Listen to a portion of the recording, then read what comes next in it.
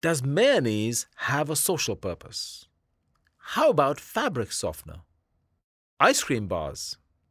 Alan Jope says yes. He's the CEO of Unilever, the large multinational consumer goods company.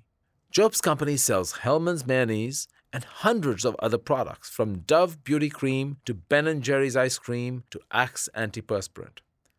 Unilever is one of the largest consumer product companies in the world. It is also a leading corporate proponent of sustainability and social responsibility. Alan Jope has been the head of Unilever since 2019. He says he's carrying on a sense of social and business purpose that dates back to the company's founding more than a century ago. But he's quick to add that Unilever is also in the business to make money for its shareholders. Alan Jope argues that having a deep corporate purpose pays dividends and will keep doing so for years to come.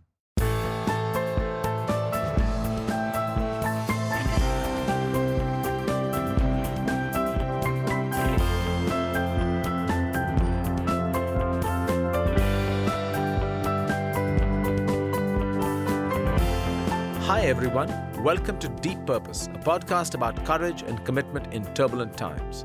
I'm Ranjay Gulati, a professor of business administration at the Harvard Business School. Alan Jope was born and raised in Scotland's largest city, Glasgow.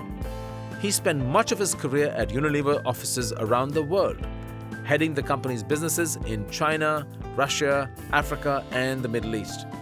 This massive company sells more than 400 brands, but it started back in 1885 with a bar of soap made by William Lever with vegetable oil instead of animal fat.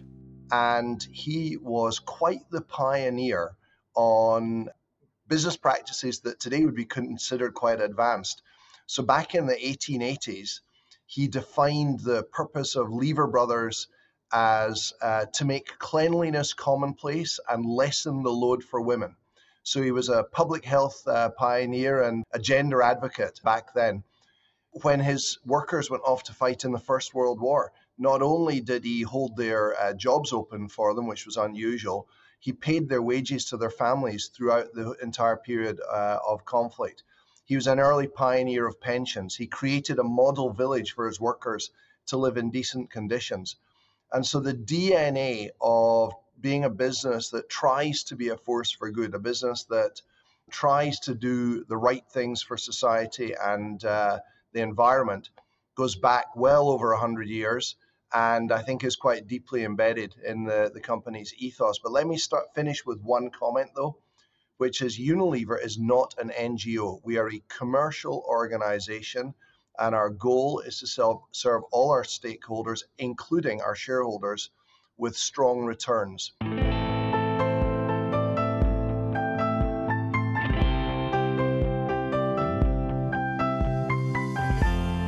Unilever's purpose: to make sustainable living commonplace. Unilever's current mission to be a corporate leader in sustainability was first charted by Alan Jope's predecessor, Paul Polman. He's the author of the book Net Positive: How Courageous Companies Thrive by Giving More Than They Take. When Polman mapped the course for Unilever, he harkened back to founder William Lever's quest of making hygiene commonplace in Victorian Britain. That's when iconic Unilever brands like Dove beauty bars and Lifebuoy soap originated.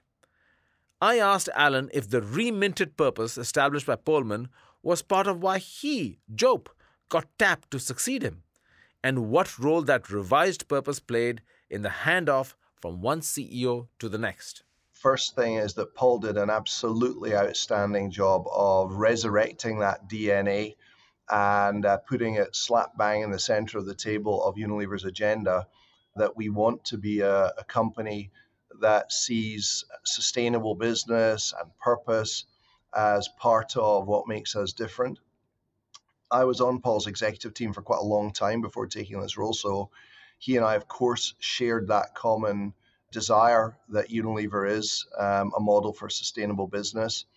And I'm 100% certain that if he hadn't detected an authentic commitment to that, he would have made sure that I would not have been a candidate to succeed him. So We had hundreds of hours of conversations on the subject over the period that we worked together, but I think it was taken as granted as we transitioned. And one word of wisdom that Paul left with me is that it's not enough to work in the system; you have to work on the system. And so he charged me with the responsibility not just to operate Unilever, but to be part of trying to make business a force for good more broadly. We all talk about this idea that purpose is a lofty thing. How does a CEO have to kind of engage the purpose of the company on a daily basis? Like, how does it inform your decision making? Is it periodic once in a while when you're doing your strat plan or, hiring plan, or is it something that really is front and center of what you do on a daily basis? How does it play into decision making for you on an average day or a week? One of the reasons I enjoy doing sessions like this, Ranji, is because these types of thought-provoking questions come up. It wouldn't enter my head that purpose or sustainable business was a periodic part of my job. It is my everyday job. Let me elaborate on that just a little bit. As I said, we believe in putting purpose and sustainable business at the heart of Unilever because we think it will drive stronger financial performance. It will make us a stronger company. And the business case is emerging. It's becoming clearer. It's got really four components. The first is we measure how consumers see our brands in every market, in every category, in every month, ongoing. And one question we put in all of the continuous tracking is, does this brand make a positive contribution to society or the environment? And brands that index highly on that measure, we call those our sustainable living brands. They now represent 60% of our revenues, and they are growing a multiple faster than the rest of the portfolio. We say publicly 3 times faster, but we're kind of hedging our bets. It's actually much faster than that. And so we are unequivocally convinced that brands that stand for something bigger than shinier hair, softer skin, or whiter clothes, but go beyond that, will grow faster. So that's the first part of the business case, is growth. Secondly, cost. We have eliminated 1.2 billion euros of cost through sustainable sourcing, largely in the energy space, but we may want to come back to the cost dimension and are there trade-offs. The third is risk, both macro risk. A world that's on fire or underwater is not a great place to be selling soap or bouillon cubes, but also micro risk. I'm slightly embarrassed to admit we got it wrong on things like Black Lives Matter on a couple of occasions with a couple of our brands, but we'd worked so closely with Black leaders that they rushed to our side at a moment of need. But maybe the most important aspect of the business case is the fourth element, which is it's a magnet for talent. People these days want to join companies where they're comfortable with what that business and brand stands for.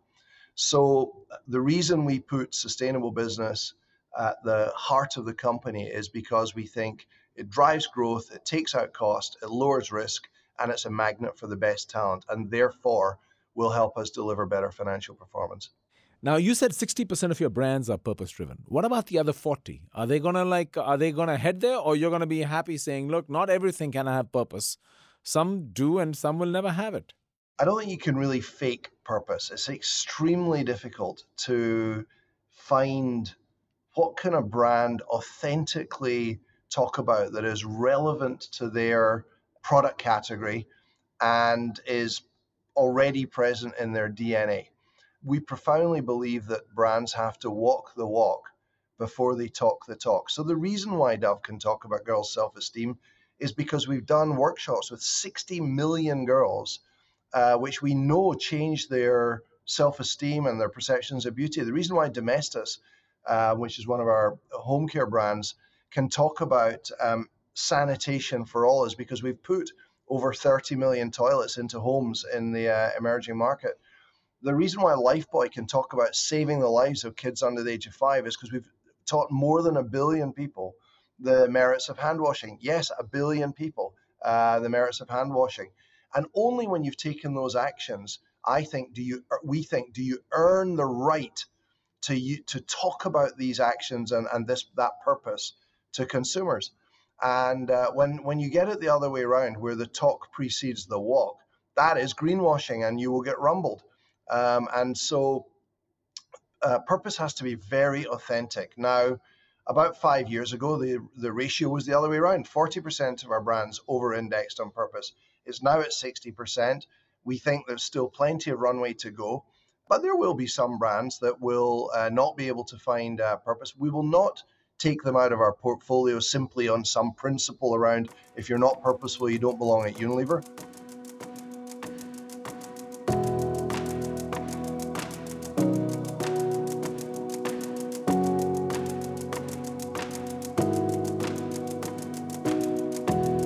In my recent book, Deep Purpose, I lay out 4 advantages of having a clear and embedded corporate purpose. What I call directional, relational, motivational, and reputational benefits. Now, some skeptics say those benefits are outweighed by what they say are lost profits. But Alan Jope responds that the case for sustainability is completely proven. So why do shareholders still struggle with this? Why are they still skeptical of Unilever? One critical shareholder famously said, mayonnaise is just mayonnaise. Hellmann's mayonnaise is one of Unilever's products. Critics say purpose is just a distraction for Unilever. I asked Alan Jope about this disconnect. Shareholders who want to criticize Unilever are free so to do. It's their right. And particularly in the last 18 months, our share price has not performed to its potential. And I think the incident you're talking about was an investor who was irritated by the lack of share price appreciation that we'd shown and concluded that we were somehow or other distracted with purpose. But that is such a minority view. The vast majority of Unilever's shareholders are encouraging, even exhorting us to stay the course and prove the case. And it's simply because they believe that it will drive superior returns. There's already good evidence emerging that so-called ESG investing delivers superior returns. And I think that evidence will only build over time.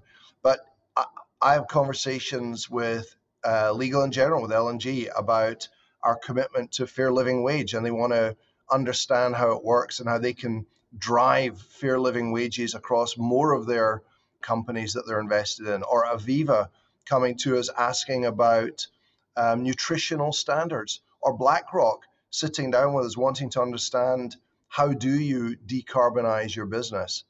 So there's many examples of shareholders exhorting us to stay the course. And the particular example of should mayonnaise have a purpose? Well, it sounds very lofty when you say it like that. But Hellmann's, as well as being an outstanding product, simply wants to help tackle food waste. Food waste is a massive contributor to carbon emissions. It would be food waste would be the third largest country in the world in terms of carbon emissions. And it is very much in Hellmann's interest, of course, to encourage people to eat up their leftovers with some delicious Hellmann's and avoid food waste. So it's good for the brand and it's good for the planet. And by the way, since Hellmann's started putting food waste at the heart of its business, it has accelerated its performance and has now grown for 2 years well into double digits. So again, we see the performance following. We all know one thing is when you create value, customers have to be willing to pay for that value, or some customers. You made a very interesting observation in one of your earlier conversations around different generations having different levels of resonance with purpose-driven brands. In particular, the millennials and the Gen Xs are slightly different than, and I think you're the first one to really come out and say it in as explicit terms. Could you expand on that idea, and what does that mean for you if some of your customers don't really care? Well, the specific data that we've got, and I am generalizing because of course there'll be exceptions within any cohort, but baby boomers don't even claim that they change their brand choices according to sustainability matters. The next generation, Gen X, which I just creep into by 1 year, we're worse, we're dishonest. We say that we change our brand habits, our brand choices based on sustainability issues, but then don't in fact. It does impact millennials. Millennials will for sure preferentially choose brands that they see as making a positive contribution to the economy, to the environment, or society, but they are not prepared to compromise on performance or value to a point, price to a point. But Gen Zennials, the kind of 23-year-old and younger now, it is almost the single biggest driver of brand choice. And the way we look at that is very simple, which is if we want to be a relevant company for generations to come, for decades and decades to come, we better be thinking now about the brand choice decisions that are being made by our core consumer of the future. I'm old enough to remember when we talked about millennials as the next generation of consumer. Well, already millennials are our absolute core consumer, and very shortly, Gen Zennials will be a very, very material part of our consumer base. And I frankly would rather be relevant to tomorrow's consumer than yesterday's consumer. So, which brands do you offer that millennials love? Like, are there any specific brands that you would want to sort of single out and say, which brands are great for different groups? Probably the iconic brand in that space would be Dove. Dove is a brand that started as a cleansing bar. I don't want to say soap because it's not actually a soap. It's directly esterified fatty isothianate. But it started as a cleansing bar, then it became a shower gel, a body wash, and then it moved into other categories like hair care and deodorants and skincare. And the Dove purpose is all about addressing issues of young people's self-esteem by trying to address ridiculously unachievable images of beauty that are out there and cause great damage to girls' self-esteem.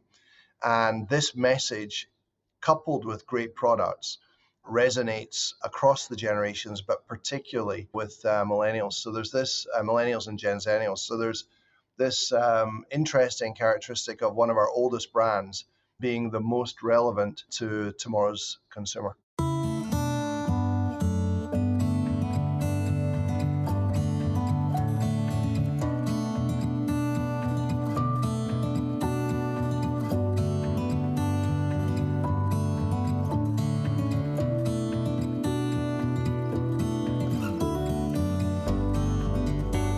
One of the great challenges for any CEO trying to map out and follow a deep purpose is staying the course. There are those quarterly reports to contend with, shareholder meetings to navigate, stock analysts scrutinizing returns, business professors pontificating, journalists piling on.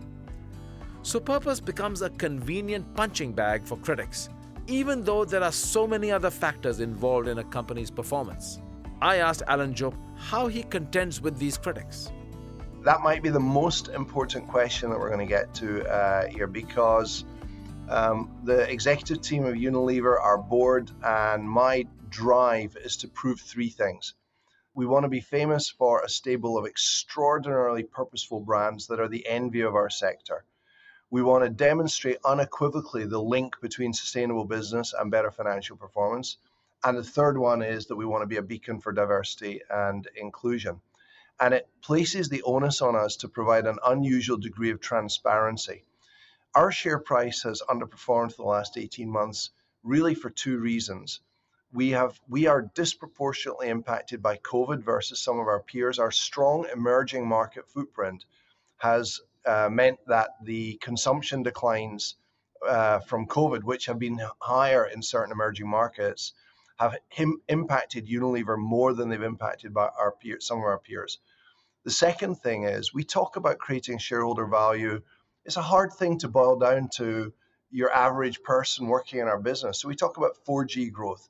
We want consistent growth, competitive growth where we're winning market share, profitable growth, and responsible growth. And we have stubbed our toe on the consistency of our growth. We've had too many quarters where we've surprised the market. And so the marching orders in the business right now are no surprises. Now, in volatile times like this, that's a tall order, but we have to do a better job for our shareholders on the consistency of our performance. And we profoundly believe and are encouraged by our shareholders that holding the line and staying true to our commitment to sustainable business increases the likelihood of us delivering that performance, not reduces it. One of the other sources of confusion is short-term versus long-term. Some purpose companies say, but listen, I'm really investing in the long term. Don't judge me for quarterly performance is look at me as a long term business. I'm really investing for the growth.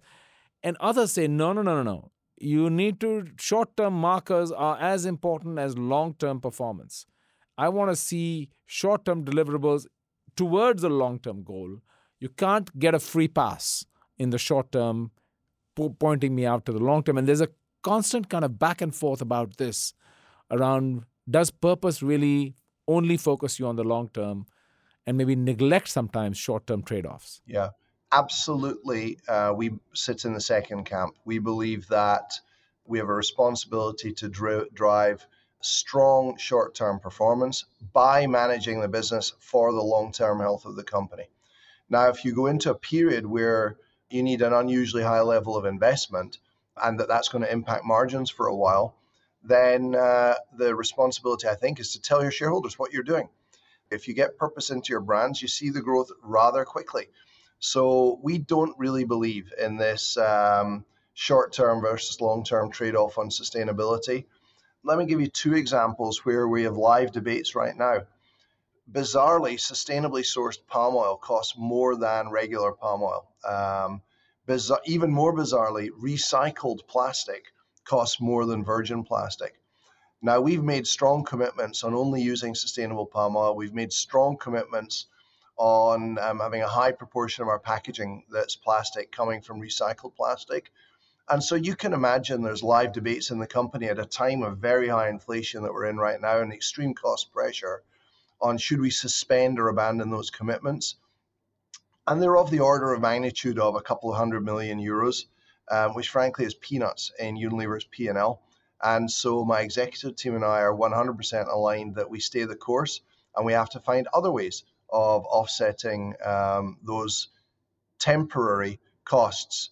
And part of that is an argument that's easy to swallow because we are enjoying benefits from the early switch that we made to green energy. So yes, there can be short-term pressures, but certainly in the way our business is P&L is constructed, they're easily absorbed.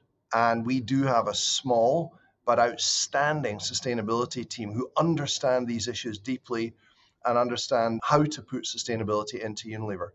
Thirdly, you need to hire people who care about sustainable business. And then, yes, you need to put it in reward and incentives. And 1/4 of the long-term incentives of every manager in Unilever, so you're talking about 15,000 people, is predicated on performance progress on our sustainability agenda. So you require all of the above, and I guess an unblinking commitment from the CEO as well. So this leads to my next question, which is a holy grail question for many people right now, which is measuring purpose. What thoughts do you have and what have you learned about measuring purpose? First thing is that 1/4 of our long-term incentives are based on measurable progress, quantified progress on 7 different sustainable living metrics. So there's some are on our brands, some about agricultural sourcing from regenerative agricultural spots. There's a measure on plastic and using recycled plastic. So it's one measure is in our compensation. The second I've already touched on, which is measuring how consumers see our brands. Do they see our brands as making a positive contribution to society or the environment? But the third great asset in our company is our people. And we've put 55,000 people through purpose workshops. This is a kind of 2-day event where you try to articulate your own purpose. And what we find is that people who are able to find alignment between their personal purpose and the work that they do, and that's many, many of the people who come through these workshops, are 4 times more engaged with the company when we do our people surveys, report 5 times better overall well-being scores. They report higher resilience. They are typically outperforming their peers. And the last thing is very interesting is they're 3 times more likely to reference Unilever as a place where they would like to see their family and friends working. So I think purpose is highly measurable in the 2 most important assets that Unilever has, our brands and our people. Companies large and small always talk about the importance of their employees. The question, of course, is distinguishing rhetoric from real investment in employees, especially in a time of rapid social and economic change. This is one area where, in my view, Unilever stands out. We had made our commitments to the future of work before this dreadful pandemic. But of course, the world has just gone through an enormous experiment in dramatically shifting where, how, and when work gets done. And we do believe in those values and attributes that you just described. But I think there's some bigger points. The first point is I think we all realize that the jobs that we do today are not the jobs that we're going to be doing tomorrow. And we are deeply committed to reskilling and upskilling our people for their future careers inside or outside of Unilever. We now, of course, as a business, you do have to do unpleasant things like restructure factories. And we've made a commitment that when we lock the gates on a factory, we want 100% of the displaced employees to already be future fit for the next stage of their life. Some choose to retire and with their severance payments. Many will choose to go to work for, and we'll help them find jobs with other companies. Many take money to reskill themselves. Maybe as the particularly popular one at the moment is we have many factory workers who, when we're shutting down a factory, reskill either as truck drivers. There's a huge shortage of truck drivers in the world, or actually on information and analytics. And so we're very committed to reskilling and upskilling people for a future of work. But the other thing is we are also piloting new employment models. And so in New Zealand, for example, we're trialing a 4-day work week on an 80, 100, 120 basis. We expect you to work 80% of the hours for 100% of the pay, but we expect 120% of the output. And I must admit it is going rather well, our pilot in New Zealand. But we've also introduced something called U-Work, which is where someone can stay on the Unilever payroll, work a minimum of 6 weeks of the year, retain some level of benefits and pension, but have space to go do an academic experience, try and start their own business. We've had hundreds of people take up this U-Work approach, and it's great for us because in addition to the mandatory 6 weeks, they're available for surge work. Or we've created an internal marketplace called Flex, where we advertise interesting work and people from around the business can volunteer to get involved in those interesting projects on top of their existing responsibilities. So you'll notice I haven't even talked about return to the office. I think that's quite a trivial point. The big point is work is going to change. We need to get out of thinking about 9 till 5 days a week on the payroll. We've got 150,000 people working in that mode, but actually there's 5 million people work for Unilever more or less full time in our extended ecosystem. And we need to think about different employment models, different ways of work, flexible ways of working. That's where the future is going. It's networks of people working together, not just people working on a payroll and coming to the office every day.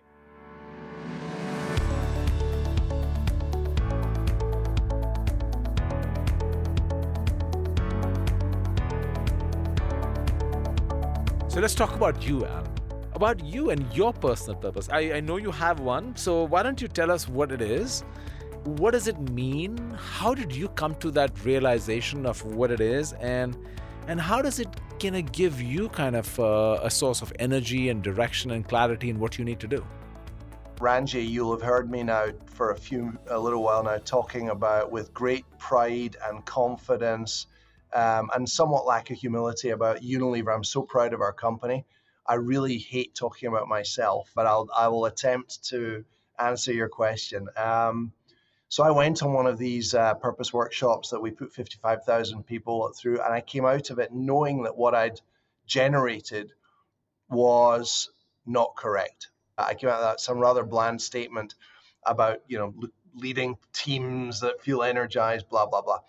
And then over the next few months, I was kind of reflecting on it. And I think it came to me where most of my good ideas come, which is in the shower. What I absolutely love in life is adventures. I love adventure travel. In fact, next week I'm about to go on the next 2 week leg of our around the world adventure motorcycle race travel. We started in Anchorage, Alaska. We're on our way to Sydney, Australia. We got as far as Patagonia, shipped the bikes to Cape Town, and we're heading up East Africa starting next week. I'm thoroughly looking forward to that. I've had the great privilege of working for Unilever, and they've packed, I grew up in very modest circumstances in Scotland. The idea of living and working in London was a bit of a dream, far less being packed off to live and work in New York and Bangkok and Shanghai and Singapore, and now coming back to this extraordinary job. And what an adventure that has been for my wife, my kids, myself. It's an extraordinary gift that the company has given me. And I absolutely frankly, I love risk. So the convergence of adventure being something that's important in my personal life, adventure being one of the reasons why I've stayed with Unilever for over 30 years now. And I do like leading. I'm not afraid to be put in front at the front of the room. And so my purpose I characterize as lead the adventure, and it serves its purpose, and I do think it's true to who I am and what motivates me. One of the elements you said, taking risk and adventure, another word that gets used a lot to describe great leaders is courage. Because courage is taking action in the face of fear, not absence of fear. How has purpose helped you think about in terms of acting, taking bold action and decisive action? I do not define who I am by the job that I do. My family is much more important to me than my job. I feel an extreme responsibility to the people in Unilever. But at the end of the day, we are a consumer products company, and I think a good thick Scottish skin, a healthy set of friends and family, and a deep belief that our company, we get it wrong all the time, but it's never with ill intention. We really are trying to do the right thing for our stakeholders, the right thing for our employees, the right thing for our business partners, the right thing for the communities where we do business, and yes, the right thing for our shareholders. So it's not poorly intended. And so, according to my biometrics ring that I wear, I sleep on average 7 hours and 13 minutes a night. And I believe it's because when we take risks and things go wrong, I have mechanisms to keep it in perspective, not least of which is the support of a wonderful family and some great friends.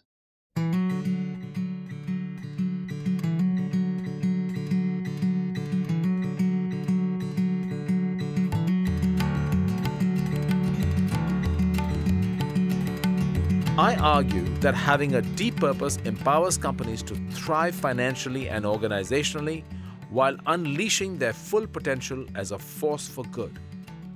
But there's been a backlash to this general idea. Some business experts sneer at it as simply woke capitalism.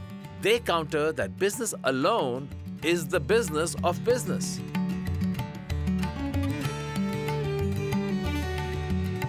But Alan Jope says companies can't avoid the three big crises facing the world right now: climate change, the degradation and loss of nature, and growing social inequality. And most of the other problems that we have are derivative of that. So, Black Lives Matter has its roots in inequality. And the biggest action that we're taking on that is we've committed that by 2030, everyone in Unilever and our extended value chain will earn at least a fair living wage. Now, a fair living wage is more than a minimum wage. It's enough to clothe, house, feed, and educate your family. And it took us we assumed that we paid a fair living wage within Unilever to everyone, but it turned out we didn't. So it took us a couple of years to get Unilever up to fair living wage. And we're now very clear. We will not do business with companies that are not committed to paying a fair living wage to their employees. And that gives a multiplicative factor on our reach and impact. And actually, Show me a company that's comfortable saying externally they're not prepared to pay a fair living wage. But honestly, this is a transformational idea, and we hope to shift whole industries towards paying a fair living wage. Now, to the broader point that you're making about getting dragged into all these difficult, horrendously complicated, and dangerous issues, here's our view. It's impossible for business leaders these days to avoid political issues. Climate change is a political issue. Inequality is a political issue. But we should stick to issues that are relevant to our business. So, of course, race and ethnicity matters to Unilever because we're serving people with beauty products that are intrinsically linked to the color of their skin. Of course, climate change matters to Unilever. It's a lousy place for us to do business when crops are failing, as they are right now, when we're getting adverse weather events that are, destroying our distribution centers or causing other problems. So we understand that we will be drawn into political issues. We should try to stick to things that are relevant to our business, and we should assiduously avoid getting drawn into party politics, where we get involved in naming sitting politicians or taking sides in partisan debate. That's becoming harder and harder to do. And this point about woke capitalism, we've done really quite a lot of work to understand that. It is particularly prevalent in 3 countries, US, UK, and Brazil, where this emerging rhetoric is parodying the polarization of the political environment. And it's particularly right media that lean to the right are quite enjoying now taking pot shots at companies and people who advocate for positions that would be more typically associated with a more liberal position. It is a tiny, tiny phenomenon, mainly in the media and not represented in consumers' views whatsoever. And it's particularly true in only 3 countries around the world. So we are unbowed. We're staying the course. Alan Jope is the CEO of Unilever. He spoke to me from London. Here is a company that's been working on its purpose longer than most. Unilever has been through difficult trade-offs that a firm must navigate in actually living its purpose. How does a business leader like Alan Jope make it all work? How do you engage an entire organization, especially one as big and diverse as Unilever? And how do you balance delivering for shareholders while also staying committed to all your other stakeholders? Unilever is a great case study of a company, a very big and innovative company, showing how it can be done. I've likened the challenges of walking this path of purpose to treading along a razor's edge. You're constantly making trade-offs, trying to stay on balance. There's a lot to get right and not much room for error.